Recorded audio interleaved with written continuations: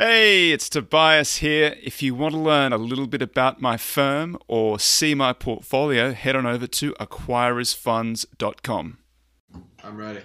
All right, let's get underway. Hi, I'm Tobias Carlisle. This is the Acquirers Podcast. My special guest today is Connor Haley of Alta Fox Capital. He's a Harvard graduate, magna cum laude. He's the number one ranked investor in the microcap club, and he's got some fascinating approaches to investing. We're going to talk to him right after this.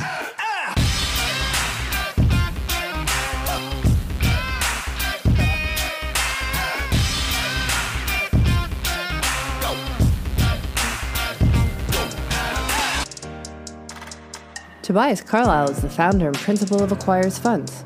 For regulatory reasons, he will not discuss any of the Acquirers Funds on this podcast. All opinions expressed by podcast participants are solely their own and do not reflect the opinions of Acquirers Funds or affiliates. For more information, visit acquirersfunds.com. Hey, Connor, how are you? I'm doing well. How are you? I'm really well, man. First question, what does Alta Fox mean? What's the name? Great question. So first of all, you'd be surprised how hard it is to come up with any hedge fund name that isn't already taken. Shockingly difficult. But I chose Alta Fox Capital. So the Alta sort of has a few meanings. So one, it sort of means sort of high or lofty in Latin. You sort of have that, plug. And then it's also sort of the street that I sort of grew up on. So I sort of like that. The Fox I took from one of my favorite sort of philosophers I read in college, Isaiah Berlin, has the essay that The Hedgehog and the Fox. Sort of the idea of the fox is multidisciplinary. I think of investing as multidisciplinary. It's not about being an expert in necessarily one thing. It's about taking different approaches, combining them together, and coming to a conclusion. So that's sort of the genesis. But the real answer is everything else was taken. I heard a story once that somebody said they called, and I hope I'm not naming any fun, but it was Black Oak, and the way that they pronounced it, every time they'd call up, it sounded like Black Rock, and then they could get calls with people. Yeah, it doesn't surprise me. So tell us a little bit about your fund. How's it structured, and what are you hunting for? Yeah, so it's structured as a traditional hedge fund. I'm the bread and butter of the strategy is what I call gems, which are sort of underappreciated, high quality, small cap, tend to be growth businesses that in many cases haven't quite leveraged their fixed costs yet. So there's an exciting story brewing, and the evidence is there, but you have to search pretty deep, and you also have to take a long-term time horizon to really understand sort of the normalized earnings and free cash flow 3 to 5 years out. So trying to find things that don't screen as particularly cheap on traditional metrics. But if you sort of look under the hood, there's a really exciting bottom-up story there with an incentivized management team. That's sort of the bread and butter. And then, complementing that, I have sort of the generals portion of the portfolio, which tend to be a little bit higher cap, a little bit lower turnover, but tend to be sort of your traditional compounders, which provide a nice stable base for the portfolio and require less maintenance time, candidly, which allows me to then really dig into some of those small micros. And then the last portion of the portfolio is sort of special situations, which tend to be higher turnover, very opportunistic, sort of spinoffs, liquidations, post bankruptcies, things like that. And you short too? I do short as well. I categorize the fund as long biased. So shorting is opportunistic. Within my mandate, I don't have to have any short exposure. So it's really shorting for absolute P&L, occasionally to hedge out various specific risks within the portfolio. But definitely long biased and opportunistic on the short side. Just to go back to one of the things you said about the gems. So you talk about they haven't quite got over their fixed costs yet, so they look like they're under-earning a little bit because the business is still in that very early growth phase, and you're projecting out that in 3 to 5 years they start eating those fixed costs, and then you see the true strength of the business. Is that what you're driving at there? That's right. And and it's not always that, a fixed cost story, but it often is the case. And, it's really looking for things that have really great unit economics and what can it look like at a bigger scale. And so it could be, a franchisor that, it just has a corporate function, right, that drains a lot of cash, but you don't need to grow it significantly as you triple, quadruple, quintuple your units, right? That can be a really exciting story down the line. It could be, a payment processor.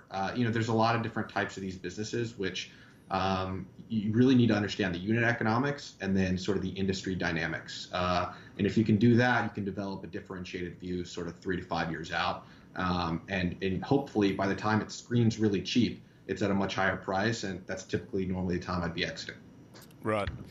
So in the presentation that I saw, I just wanted to talk a little bit about your background. You started in 2007. So how did you get started, and what attracted you to it? Yeah, I got a pretty early start into investing. I would say I was always very interested in sort of analytical games or competitions or whatever. I was a pretty serious chess player growing up. At one point was the #1 ranked player for my age in Texas, and that was sort of my pursuit when I was younger. But then when I sort of got to high school, I took an economics elective my freshman year, and there was a stock market game. You sort of compete against local schools, something like that.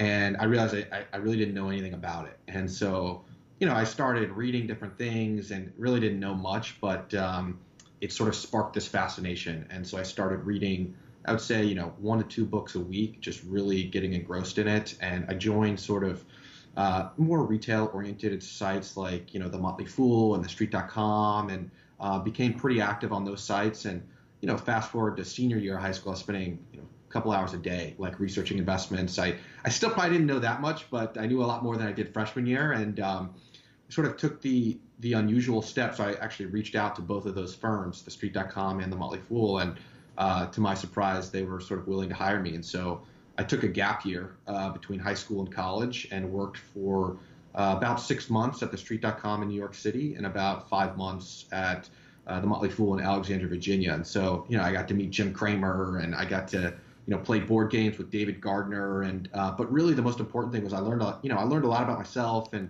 learned a lot about investing. And I think it gave me a really great head start and advantage because, when I showed up at Harvard's campus as a freshman, I knew exactly what I wanted to do. I was very motivated, and I didn't sort of waste any time on other things because I knew I wanted to be an investor. I knew eventually I wanted to start my own fund, and I was very sort of focused in each of my sort of internships and, one internship and sort of just getting the best experience I could to try to accelerate my learning and get to a risk-taking seat on the investing side as soon as possible. So I was really blessed to have some fantastic mentors and opportunities. So my freshman year, I worked for a fund called Osmium Partners out in San Francisco. I'd written up an idea, JDate.com, Spark Networks was the name of the company, and they're still around. But at the time, their main asset was JDate.com, and I wrote it up on SumZero. I think at the time I was the youngest person to join SumZero, and I was interacting with John Lewis, who runs Osmium in San Francisco, and we were talking about the name, and sort of like 10 message threads through on the SumZero platform. I was like, hey, by the way, I'm not actually a full-time investor. I'm a freshman at Harvard, and I'd love to work for you. And, he was really generous, and thankfully that I was able to talk my way in a job, and that was a fantastic experience. Then my sophomore year was sort of a similar situation with a fund in Los Angeles, Baker Street Capital, which at the time had a really great track record.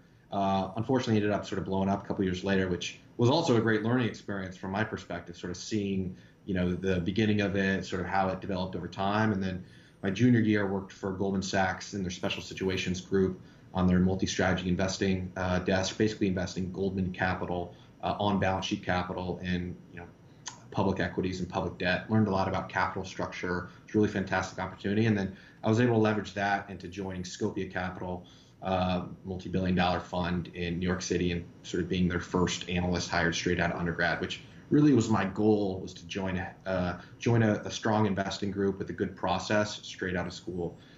So it was really fortunate, but it all really stemmed from that early interest, which I was able to then sort of leverage one experience at a time.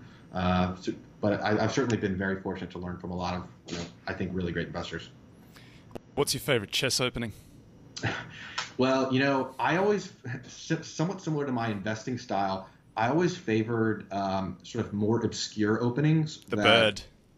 Exactly. No, actually, F4. Is that true? Yeah, F4. Like, I did play that for a while. I tended to favor obscure openings, which maybe weren't the most sound, from a computer analysis perspective, but I knew blows people's brains when they see it. Exactly. I would know a lot more. I would know the theory a lot more than the next guy, and so I'd sort of force someone onto my domain. It's always very uncomfortable when it's attacking that King's Gambit or whatever it's. Is it Queen's Gambit there? And then they don't know how to play it. Yeah, that's a good position. I like the English for the most part. There you go. So why small? Why small and microcap? Yeah, so I learned pretty early on, like even in high school, even though I didn't know a ton about investing, I knew enough to know that I didn't know a lot, and I knew that I didn't have the resources that a large investment fund or hedge funds had, and so I realized early on if I wanted to achieve market beating returns with a relatively elementary knowledge level and no resources really. The only way I was going to be able to do that was to hunt in a different market. And I sort of discovered small micros as a result. And similar to, I guess, like the birds opening or obscure chess openings, like that was microcaps for me. And it was like, wow, like I can actually talk to management teams. I can actually understand these drivers and sort of outwork other people because there aren't big funds doing a lot of work on these names. And so that's how I sort of stumbled into it. And then at Harvard, I was really involved in the Harvard Financial Analyst Club, which is sort of the largest undergraduate finance club on campus. And, I was in the club for 4 years and basically helped transform their process from, when I started, they were, pitching stocks on they were pitching Apple and, these other companies. And it was a college pitch and there was nothing really extraordinary about it and no value add. By the end, we were pitching obscure microcaps and talking to the CEO and going to some microcap conferences and really doing value added work. And, it was reflected in the returns. And so, I sort of just discovered microcaps because there was nowhere else I was going to be able to invest at that time and pretend I had any advantage. So let's talk a little bit about your long criteria. How do you once you've sort of screened for these stocks, what are you looking for? Yeah, I have a big bias towards quality businesses, and that can be defined in a lot of different ways. But, for me, it starts with the unit economics, right? You've really got to understand that. I think, a lot of investors sometimes miss that when they're looking at consolidated results, which can sometimes be obscured or hidden, but get to the heart of the economics, unit economics. How much does it cost to open a store? What's that return look like? What's the break even? Depending on the business, it's gonna differ, but understand the unit economics and understand sort of how the cost structure develops over time. So for me, it's high returns on capital. It's a really competitive advantage, right? A durable competitive advantage that can sustain those returns on capital because ultimately, I think the market is fairly efficient at valuing stocks for the most part. And if you give the market a company with a lot of research coverage, very little change, a ton of comparables, et cetera, the market's more likely than not going to spit out a value that's fairly efficient. So I'm really looking for the sort of exceptions where the market may struggle to value something. So, situations where it doesn't have a lot of analyst coverage, where it's maybe a newer type of business model that it's less comfortable analyzing or valuing, a situation where there's a tremendous amount of change that has to be understood not 1 year in advance from a management guidance, but a multi-year sort of story. Really looking for if the market's really good at valuing sort of vanilla stocks, I'm looking for sort of the exotic ice cream flavor that is difficult and really requires a lot of fundamental due diligence.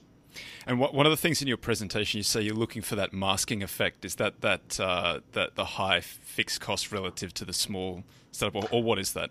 Yeah, that would be an example of one masking effect. Another could be There are lots of different types. It could be maybe what they own are intangible assets, which are difficult to value, right? Which may not show up right now on the income statement or the cash flow statement, but have a lot of strategic value. There's a lot of different types of masking effects, but I think that's important. And, with small and micros, like the fact that something's a microcap, I think in and of itself is a masking effect.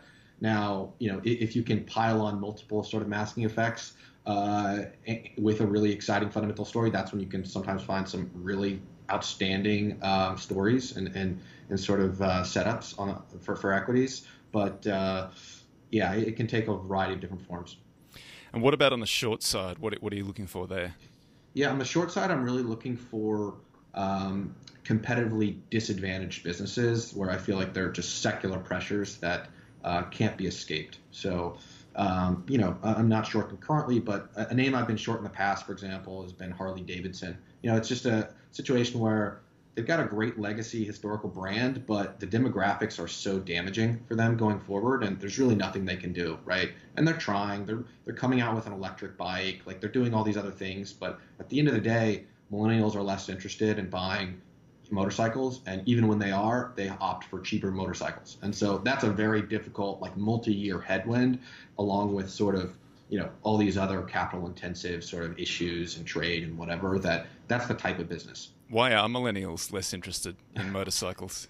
I mean, look, for one, they're really expensive, right? For two, I think it's just a generational thing. Like millennials seem to be more interested in, experiences than material things. I don't know if I have the perfect answer, but the data is very clear. It's you look at sort of the demographics, and it's not positive for capital-intensive motorcycle manufacturers. It's not an age thing, like you don't just get to 55 and decide you got to buy a hog or something like that.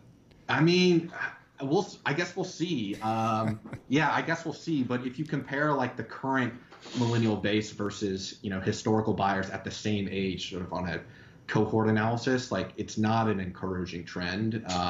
So we'll see, and I don't have a position today, but it's not something I would want to bet on the long side. It's funny, it's an interesting position because I've seen guys, I saw Eddie Elfenbein on Twitter say that they have this, the moat is the fact that they don't sell motorcycles, they sell Harley Davidsons, they sell hogs, But I have no view one way or the other. But it's interesting to hear a different view on it.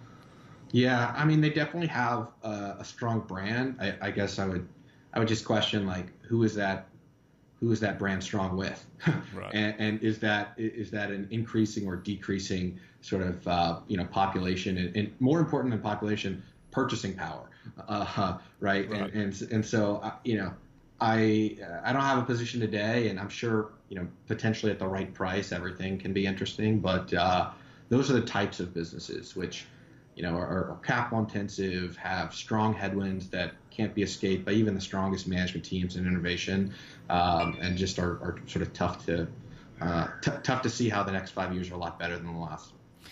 So take us through your investment process. How do you generate ideas? Yeah, it's a combination of factors. So, I do have about a dozen screens I run on about a monthly basis, and typically screening for very specific things. They tend to be less valuation driven, more quality driven. Really looking for quality because a big premise behind my strategy is that it's really hard to find. It's hard to screen for really high quality businesses early, and so I try to find sort of early ingredients, but then it's a lot of digging within the results.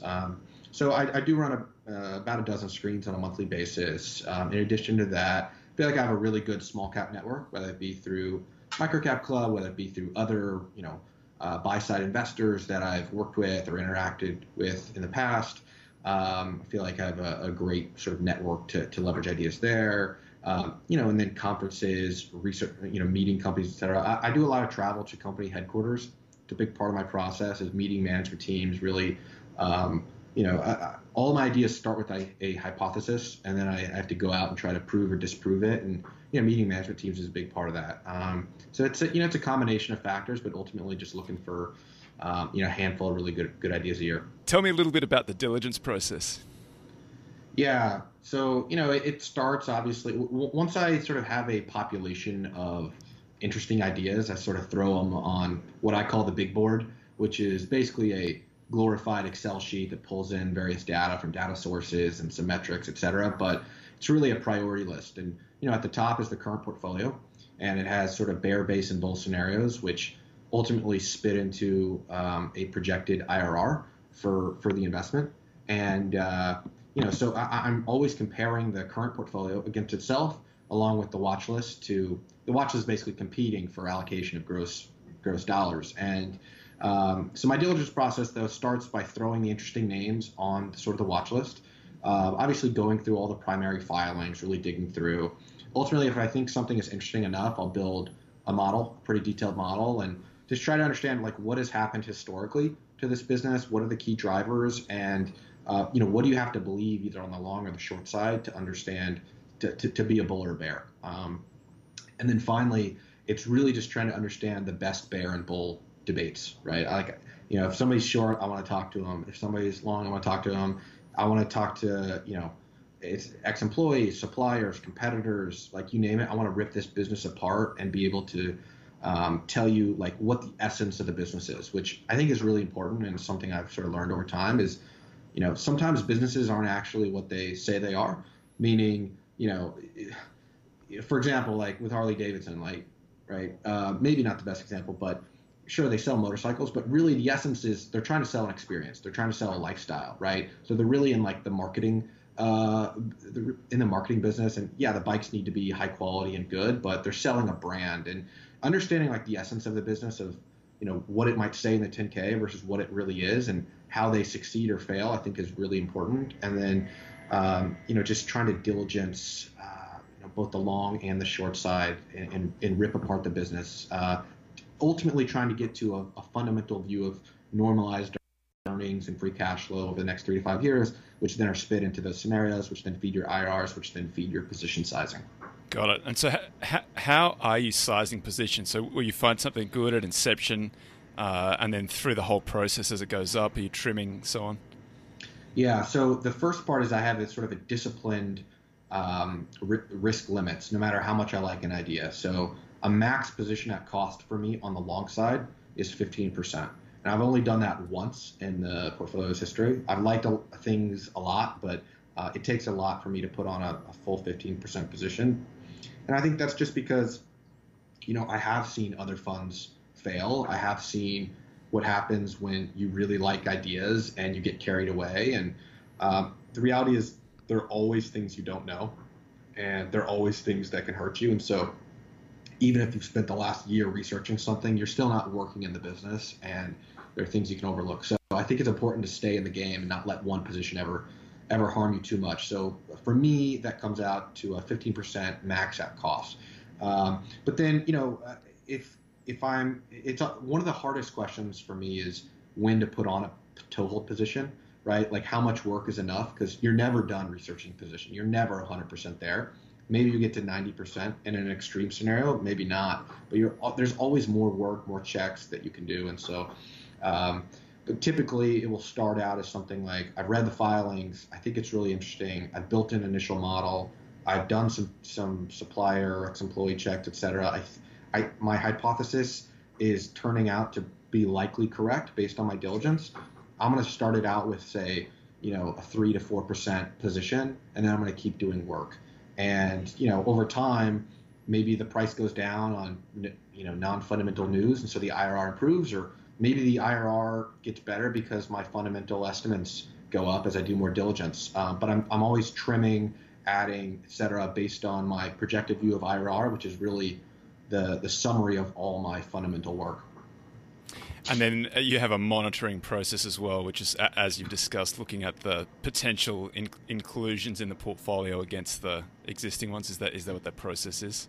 Exactly, yeah. So I'm also working, in addition to bear, base, and bull IRRs, spitting out sort of an expected value for the current portfolio. I'm also always working on doing that same exercise for the watch list, some of which already have IRRs, some of which I'm still building out the models, building out the scenarios, and so in updating those, on a typically quarterly basis. So there's some businesses on my watch list that I really like, but the price just isn't quite right. If we were to get a sell-off and I felt like the fundamental views didn't really change, like they might find their way to the portfolio, or if something really runs up in my portfolio and I feel like the fundamental earnings and free cash flow estimates haven't really changed, then I might trim that or exit entirely and swap into something on the watch list that maybe has gotten more attractive. So it's always sort of a Tetris exercise of moving things around and trying to optimize. But I try to really make all the decisions based on my fundamental views of typically 3 to 5 year forward normalized earnings and free cash flow. So how many positions do you have on at any given time? How many positions do you have on now?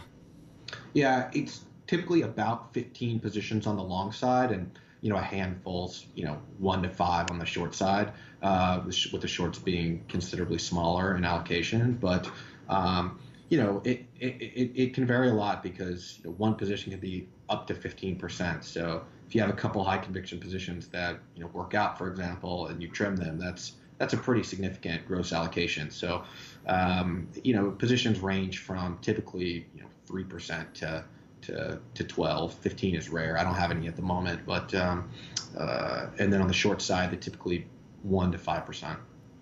And how big do you let them grow before you start trimming them back, before they start making you nervous? Yeah, that's a good question.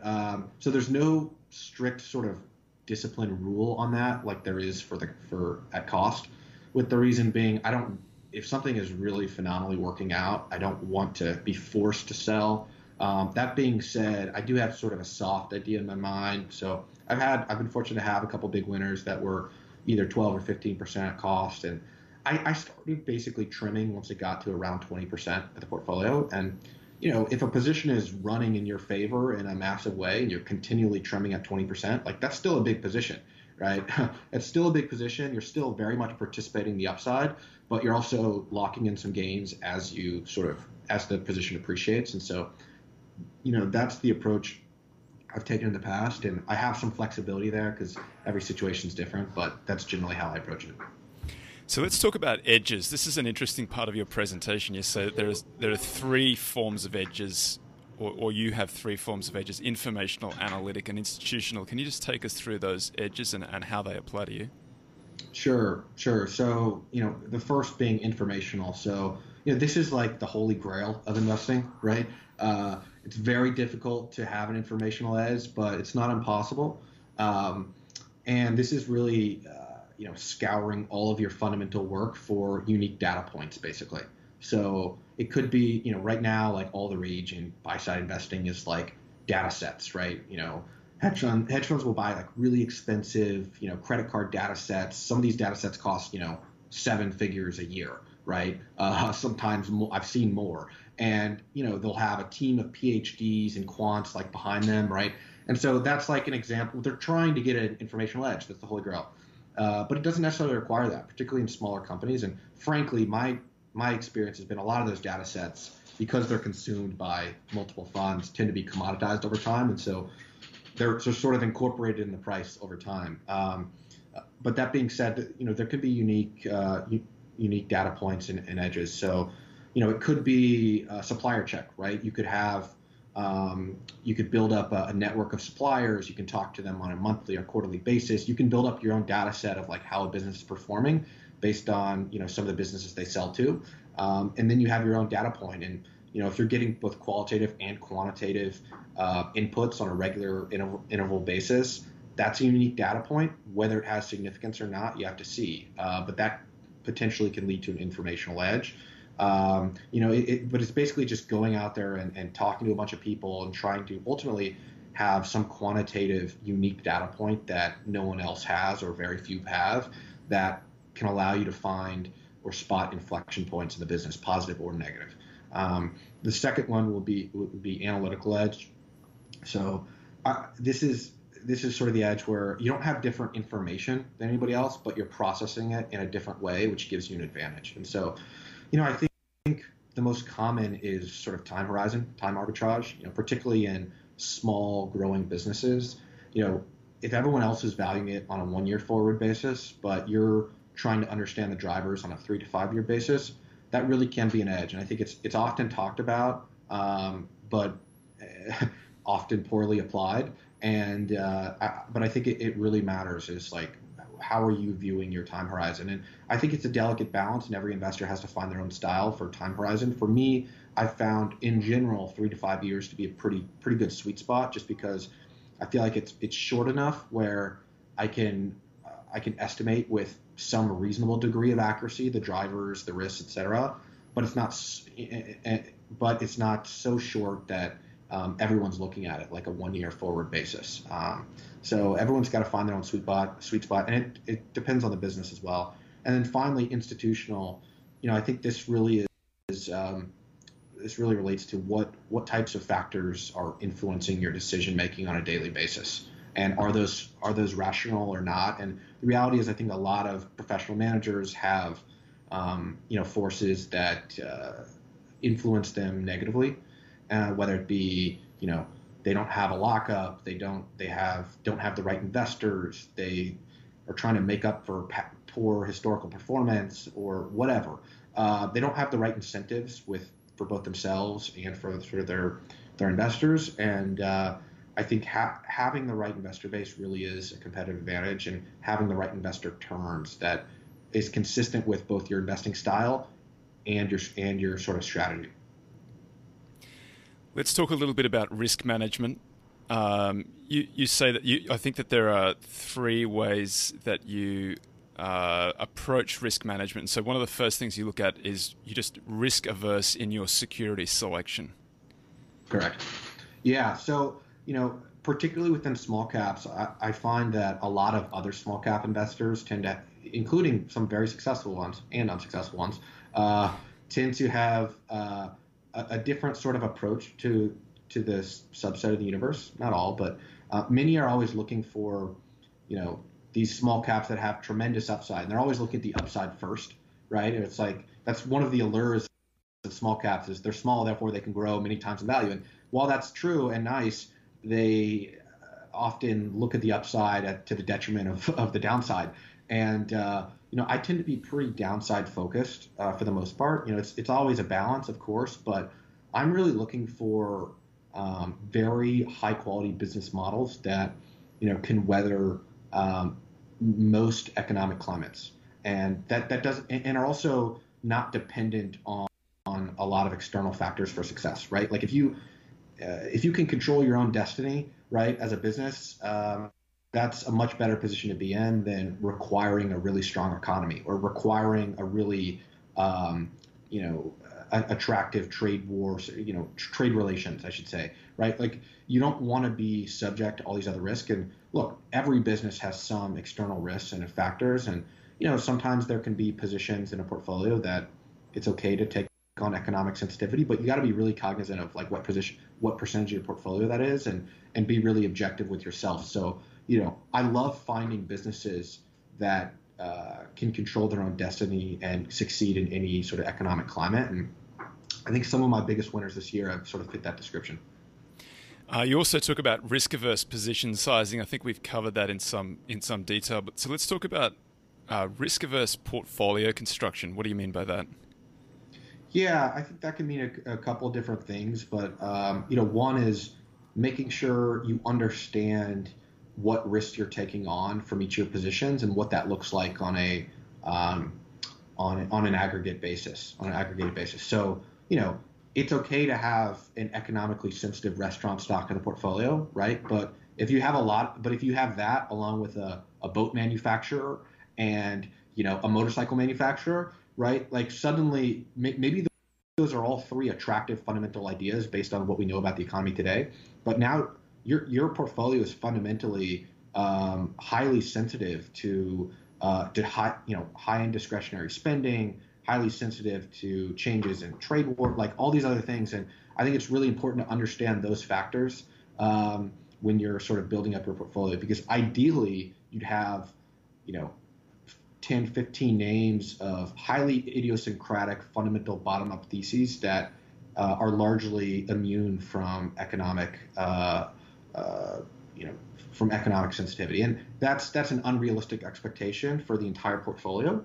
But at the same time, I think if you're not thinking about how those things intertwine, you can you think you're betting on the brand of Harley, right? But in reality, like, your portfolio is a high beta bet on high-end discretionary spending. So I think that's really important to think about as well. In your presentation, you make the case for small and microcap, and there are a few really interesting data points in this one. So I want to take you through it. First of all, let's discuss the returns and the study that you included, or the studies that you included. Yeah, so I think it's generally accepted that small and micro caps have outperformed sort of other indices over time on a very long time series.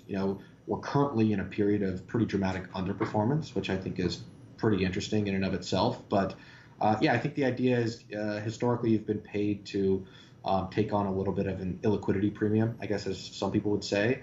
So small and micro caps have outperformed.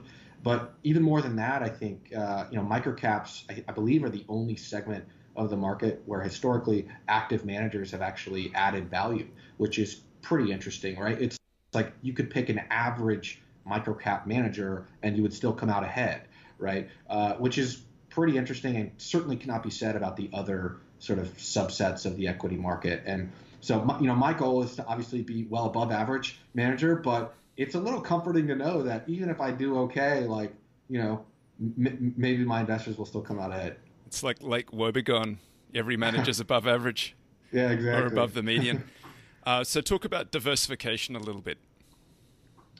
Yeah. So I think, talked about like risk limits, which I think is important. Not having any position above 15% at cost. But within that, I think it's also important to sort of what I was saying earlier about structuring your bets and understanding what you're betting on. So like an example of that would be, I wrote up a company in a previous quarterly letter called XBEL, which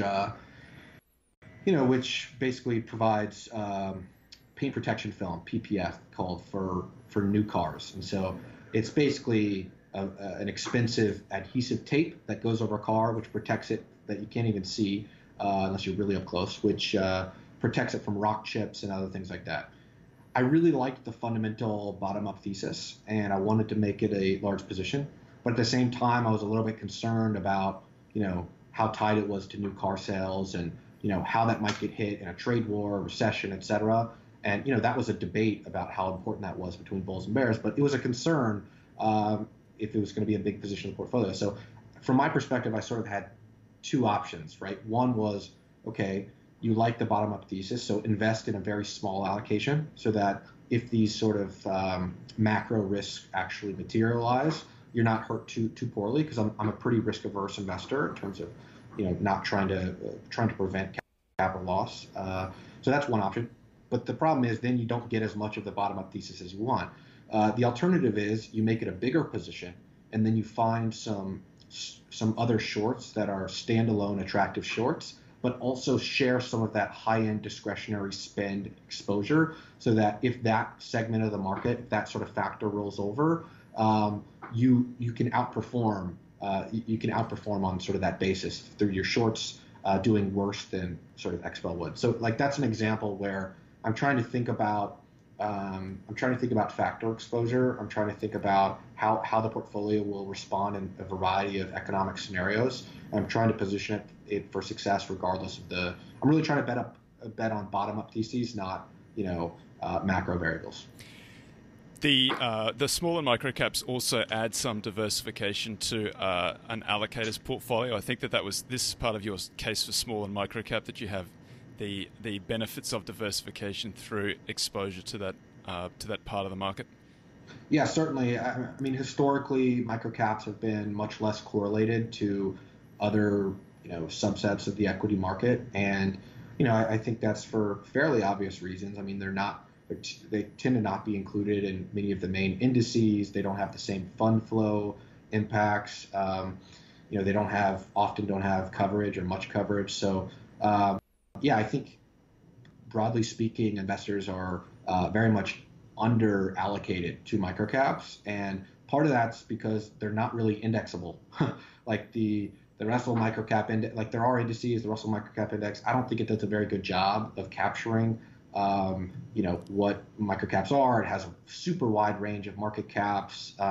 Like the entire premise of microcaps is it's a somewhat capacity constrained strategy, and that doesn't suit well for indexing that subset of the equity markets. And so I think it's this sort of fascinating structural market that has persisted for a long period of time and is somewhat immune to the sort of indexing factors, and most people don't know about, and it gets a bad reputation for the bad actors, right? I mean, one thing I tell investors that sort of talk to me about my philosophy is my perspective, despite being a small and microcap investor, is that the majority of small and microcaps are low quality garbage businesses. The majority of management teams are also low quality and kind of garbage. That being said, I still focus a majority of my time in that space because the reward for sifting through that garbage and finding what I call the gems is so asymmetric to the upside. You're rewarded for doing that work, for doing good fundamental work. And that's why there is an opportunity. If all these microcaps were high quality and you could just index them, then I don't think the same opportunity would exist. What's your definition of small and microcap in terms of market cap? Yeah, everybody seems to have their own definition. I think of small cap as sort of, call it under, it changes by the day, but under 750 million sort of. So call it like, 300, a billion maybe might be a reasonable way to look at it. And that's really a range where most reasonably large funds can't really invest. And then sort of microcap would be more in the sub 300 million.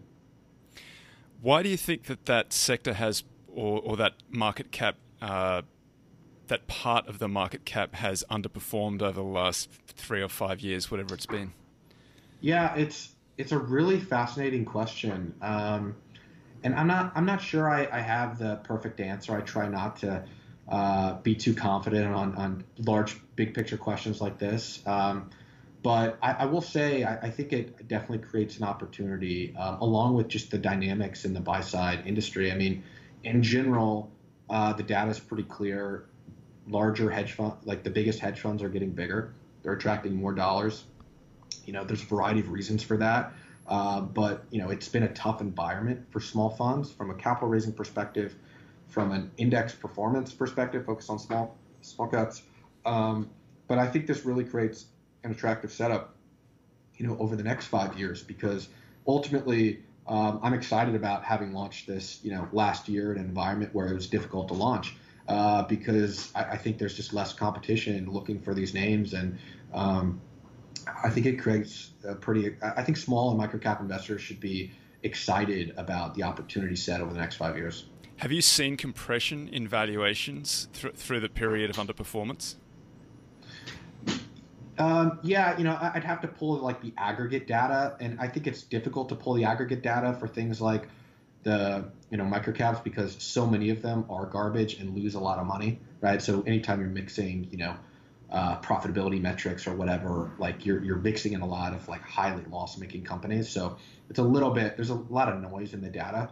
That being said, from my own perspective, certainly I'm seeing things that are getting more interesting, for sure, and things on my watch list that I was sort of waiting for the right price that are now sort of almost there. And so I'm still being patient here. I think I'm being patient, but in general, I think the opportunity set for small and micro over the next 5 years is pretty attractive, both from a bottom-up fundamental perspective from companies and valuations and growth prospects, but also just from a competition standpoint. I think it's been a difficult environment for small and microcap funds, and I think that the funds that are able to buck the trend, outperform, survive and thrive will have an opportunity set available to them that is pretty attractive based on historical standards. Why do you think the average small and microcap investor tends to outperform, or the median tends to outperform the median return there? I think it's because there are so many garbage small and microcap companies, right? Like if you just ignore like promotional scammy management teams, like, and that's all that you did, and you invested in everything else, like that should probably do okay. You should do better than investing in the scammy promotional management teams, right? And there are a lot of them. If you just avoid the all hype, all sizzle, and no substance names, you should probably do better than the guy who's buying the management to the moon, bullish case, right? Like if you just take a well-grounded, common sense approach to investing in, quality businesses at reasonable prices, I think you can do pretty well and outperform.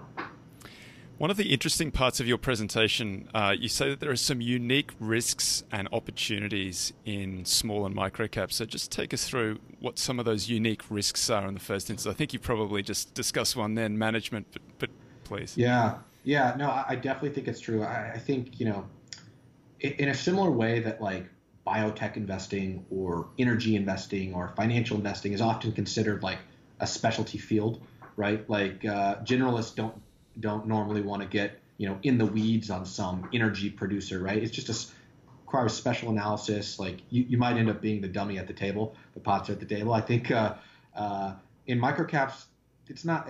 That can sometimes also be the case. When you can sort of have a set of assumptions that are generally true and applicable, and you'll be okay with in, say, mid to large cap investing. Like this management team isn't outright lying to me, right? Obviously there are exceptions, but in general, that's probably going to be the case. Like they're going to be professional. They're not like all their data is going to be, factually correct. They're going to be generally competent people. They're not going to, engage in, super illegal activity. Like there's all these different things, and of course there are exceptions and frauds, all aspects of the of market caps. But within small and micros, you get some really crazy stories. Often surrounding management teams that just don't care. Either they don't care at all about shareholders, or sometimes it's not even sort of nefarious. Sometimes they don't know, right? Like sometimes management teams don't know how to run a publicly traded company because they're new at it, and particularly companies that were really small have gone from super small to kind of small. There's often a lag in their approach to the public markets and communicating with investors, which can often create an opportunity, frankly, because they haven't gotten out and told their story yet. So there are opportunities there, but there are also risks there that are very much unique to small and microcap investing, which personally I think makes it more fun. In addition to doing this for a job, I really have a passion for investing, and I like the hunt of investing, right? I like talking to new businesses, management teams, business models, and analyzing them. There are plenty of investors that make a very good living investing in the same 40 large cap, restaurants and building very detailed models and changing quarterly basis. And that's fine, more power to you. But I really enjoy the hunt of investing, and small and micro caps. It's like the Wild West. You never know what you're gonna find, but you always got to be ready. And you say sometimes you're the first analyst to visit the company. Absolutely. Yeah. There was one of my bigger winners over this past year. Like I tried to get a visit with the company, and they were kind of hesitant, and it was clear they had no IR function. The CEO, who was the founder, owned a lot of stock, but didn't. It just wasn't very comfortable talking to investors. That just wasn't his personality, and so there was this lag. And they had been on a really nice run in terms of stock performance and fundamentals. But so I basically had to convince them to let me fly out and meet with them for like an hour. And I said, look, I've spoken to these 10x employees. I've spoken to these suppliers. I've done all this work. Here's what I've done. I'd love to come meet with you for an hour at your headquarters any day in the next month. Just tell me, I'll fly out there. And it was funny. The only reason I got the appointment, I got the meeting, was they were interested in speaking to one of the people that I had listed, and they didn't know how I had contacted them. So, I was able to add some value to them, and at the same time learn a lot more about the business. And since then they've really improved their investor relations work, and the stock's done very well. But that just doesn't happen in mid and large caps. They typically have a professional investor relations team. It's just a totally different situation. You say that you need a different approach to valuation in small and micro cap. What do you mean by that? Yeah, well, because they're so small, like there's a bunch of different factors that you have to take into account that are often not as important in, say, mid or large caps. So, we talked about the fixed cost. That's a big thing. Like really understanding the cost structure and how much is fixed, how much is variable, how does this develop over time is particularly important for small and micro caps. I think understanding sort of like the industry structure. This is something I spend a lot of time on because I'm sort of taking a view of I want to invest in high quality names, sort of leaders in their industry, but I'm investing in small companies. So how does that reconcile together, right? And industry structure is really important as a result. So if you want to invest in best in breed in really high quality companies, but you're investing in small companies, it means one of a couple things. One, it could be a really fragmented industry, right? Where they may be the biggest player or close to the biggest player, but everybody else is like really small. And so it's this really fragmented industry and maybe they're best in breed. It could be that it's a really niche industry, right? So they're the leader, but it's a small industry, right? It could be a really new industry, right? Which is just come on the horizon. So there aren't any other big established players, and they're trying to be that guy. But I try to spend a lot of time on that industry structure because I want to be invested in sort of best in breed, really high quality, and only certain industry structures suit that. I don't want to be like the fifth, the 12th largest player in a really competitive industry where two massive large caps are like investing a ton of money. Like that type of setup generally, there are always exceptions, but generally is not something I'm going to be that interested in. Do you want to go through two case studies that you included in your presentation? The first one is 3PEA, and the ticker's TPNL. Let's start with it. How did you find it? How do you analyze it? What do you see? Where do you see the opportunity? Yeah, so 3P International. So they've since changed their name to PaySign, P-A-Y-S, and that was actually the company I was referencing earlier, where they wouldn't meet with me, and I had to sort of convince them to. It's a pretty fascinating story. I mean, when I found it on a screen. It seemed really interesting from a fundamental perspective, but it was hard for me to figure out exactly what they did.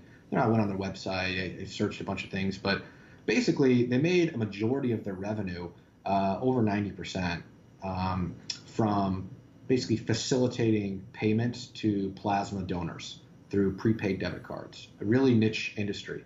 And yet the word plasma did not show up in their 10K even one time. Right? Like really crazy, right? Like this is a plasma payment company and plasma doesn't show up in the 10K. Like there just was so little out there. They didn't speak to any investors. They were pretty new. And so, this got me intrigued because it's like, wow, these fundamentals are really attractive. It's right in the sort of ballpark of size that I'm looking for. And, no one seems to know what they do. So I started doing digging, started figuring out more stuff, started doing sort of my whole process of calls and checks, et cetera, and developed this view that, wow, this is like actually a phenomenal business. Plasma grows about 10% a year. It has for the last decade. It's projected to grow 10% for the next decade. It has basically zero sensitivity to macro factors whatsoever. These are life-sustaining donations they go into drugs that are life-sustaining drugs for people. Like there's zero sensitivity. Financial crisis, you can go look. Like guess what? Plasma donations actually grew in the financial crisis, and the actual dollar growth was pretty similar. It's double digit. So really, it's really rare to find an industry that can grow double digit secularly, with no macro sensitivity, that also has basically zero foreign competition. So the U.S. is a net exporter of plasma. They supply basically 70% of the world's plasma. And the reason is FDA drugs are required to use U.S. sourced plasma for a variety of sort of safety, quality control reasons. And so, there's no synthetic substitute. Basically you have to have human plasma, and the way you pay these donors is prepaid debit cards. And there's only two players, Wirecard and 3P International, now called PaySign. And PaySign, so it's a duopoly, and PaySign is out innovating the larger player. And it was 100% basically of their business at the time, no longer is. And so they were investing a lot more in it. They were much more focused on it. They were much more responsive to their plasma customers. And so you had this like amazing industry backdrop. You had a leader that's part of a duopoly that's set to gain significant share. You have basically no price sensitivity because the customers are paying the fee, not the plasma donation centers. And so it's like this phenomenal industry setup, and it's, and it was about to leverage its fixed costs in a, remarkable way. So it's been basically doubling its EBITDA on revenue in excess of 50% just from plasma. And, now they're leveraging that into some other industry verticals as well. But that's a pretty, it was a pretty unique setup. Why do you need a specialized payment service for plasma? Yeah, there's a couple of reasons for it. Well, one, you have to pay them via prepaid debit cards, basically, because there's no other way to pay them. You can't really do cash or check because a large percentage of these donors don't have bank accounts. They're sort of part of the under or unbanked. And then two, like there's a lot of fraud and theft that goes along when you're dealing with cash. And so basically 99.9% of the industry uses prepaid debit cards now. And you need somebody to be the program manager of that, to be able to reload cards, have it hooked up to the donor management system within the plasma center. There's regulations around how often you can donate, how much you can donate, all these kinds of things. You need somebody who is, and also there's a significant amount of customer service required for people calling in with issues on their card, questions about their card, et cetera, in multiple languages. And so you need someone who is focused on that market, who can provide a seamless service to ultimately these vertically integrated large plasma companies that don't really care so much about the plasma donation. They really care. They're in the business of selling really expensive life-saving drugs, and they need the plasma as a raw ingredient for that. And so they just want to make sure it's smooth, easy, let somebody else handle it, all the customer service, et cetera. And they're not even really paying for it because the customers are. So just, make it seamless, and the switching costs are super high. So that's why there's really only two players. And, the company's never lost a single center in their corporate history. And they're typically signing, I think it's like 3 to 5 year contracts. So it's a really phenomenal industry. Is it a position you still have on? It is. I actually, I profiled it about in the mid twos, about 250 in my quarterly letter and on Value Investors Club as well. It ran up to a peak of 18. I think I was out in the mid teens.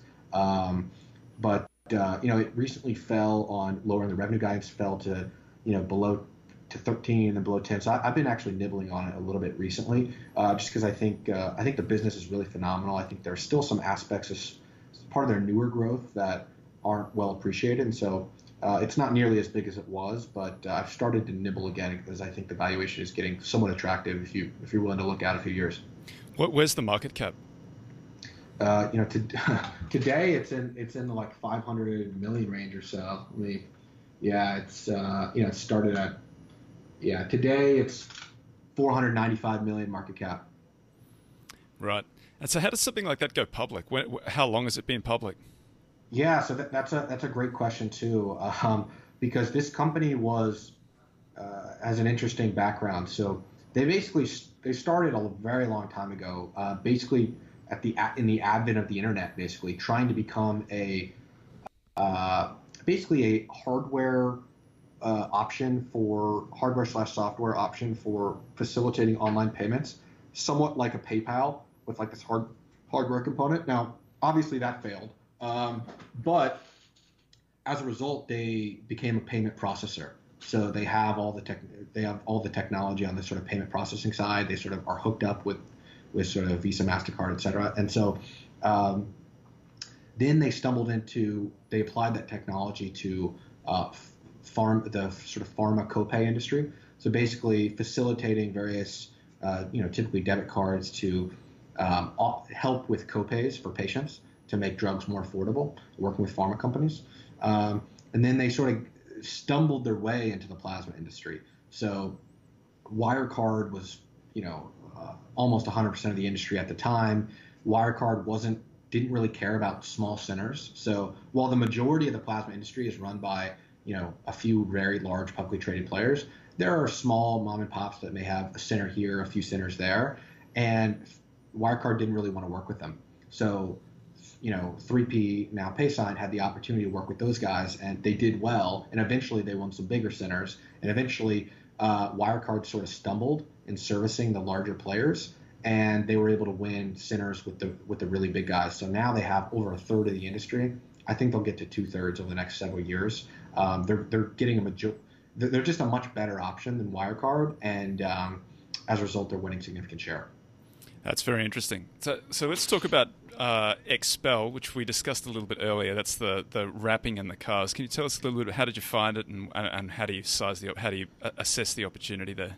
Yeah, so I can't take credit for finding that originally. It's been pretty well documented on Microcap Club by a lot of very smart investors for many years, and I'm a member of the club and stumbled upon it. And it's based in San Antonio, and I'm based in the Dallas-Fort Worth area, so it's not that far away. And it had sort of phenomenal growth. It was a very niche industry. I would categorize this in sort of, if we're talking industry structure, this would be similar to Payson, a very niche industry. And in the case of Expel, pretty new. This is not an industry that's been around forever in a meaningful way. And so, but Expel's definitely the leader. They're purely focused on it versus some of their competitors, which it may be a subset of a much larger company. And so they're very much the leader, the thought leader, the brand leader in the industry, growing very quickly with a niche product that many people don't understand. I mean, before I started reading about Expel, I'd never heard of paint protection film. It's kind of like I didn't know anything about it. So that kind of interested me. And then I went and visited the CEO, Ryan Pape, at the headquarters in San Antonio, and really impressive guy. Has done a phenomenal job with the business, and started doing my sort of whole process, developing sort of 3 to 5 year view, and ultimately decided it was a pretty attractive industry and growth for the price, and sort of invested. Did you go and wrap your car when you were?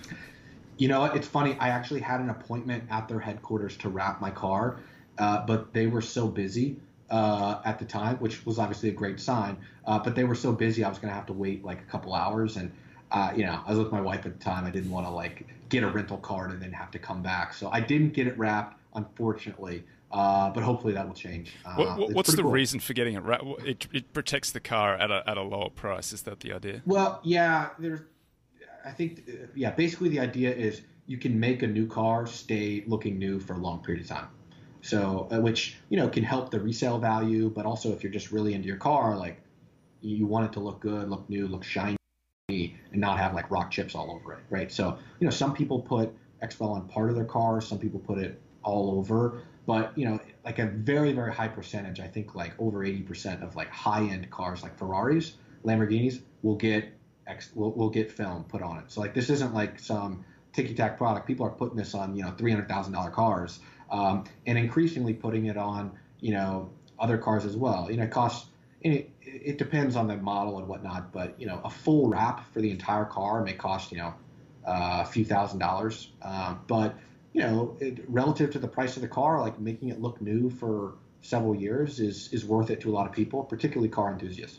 And is it manually applied? How does it get put on?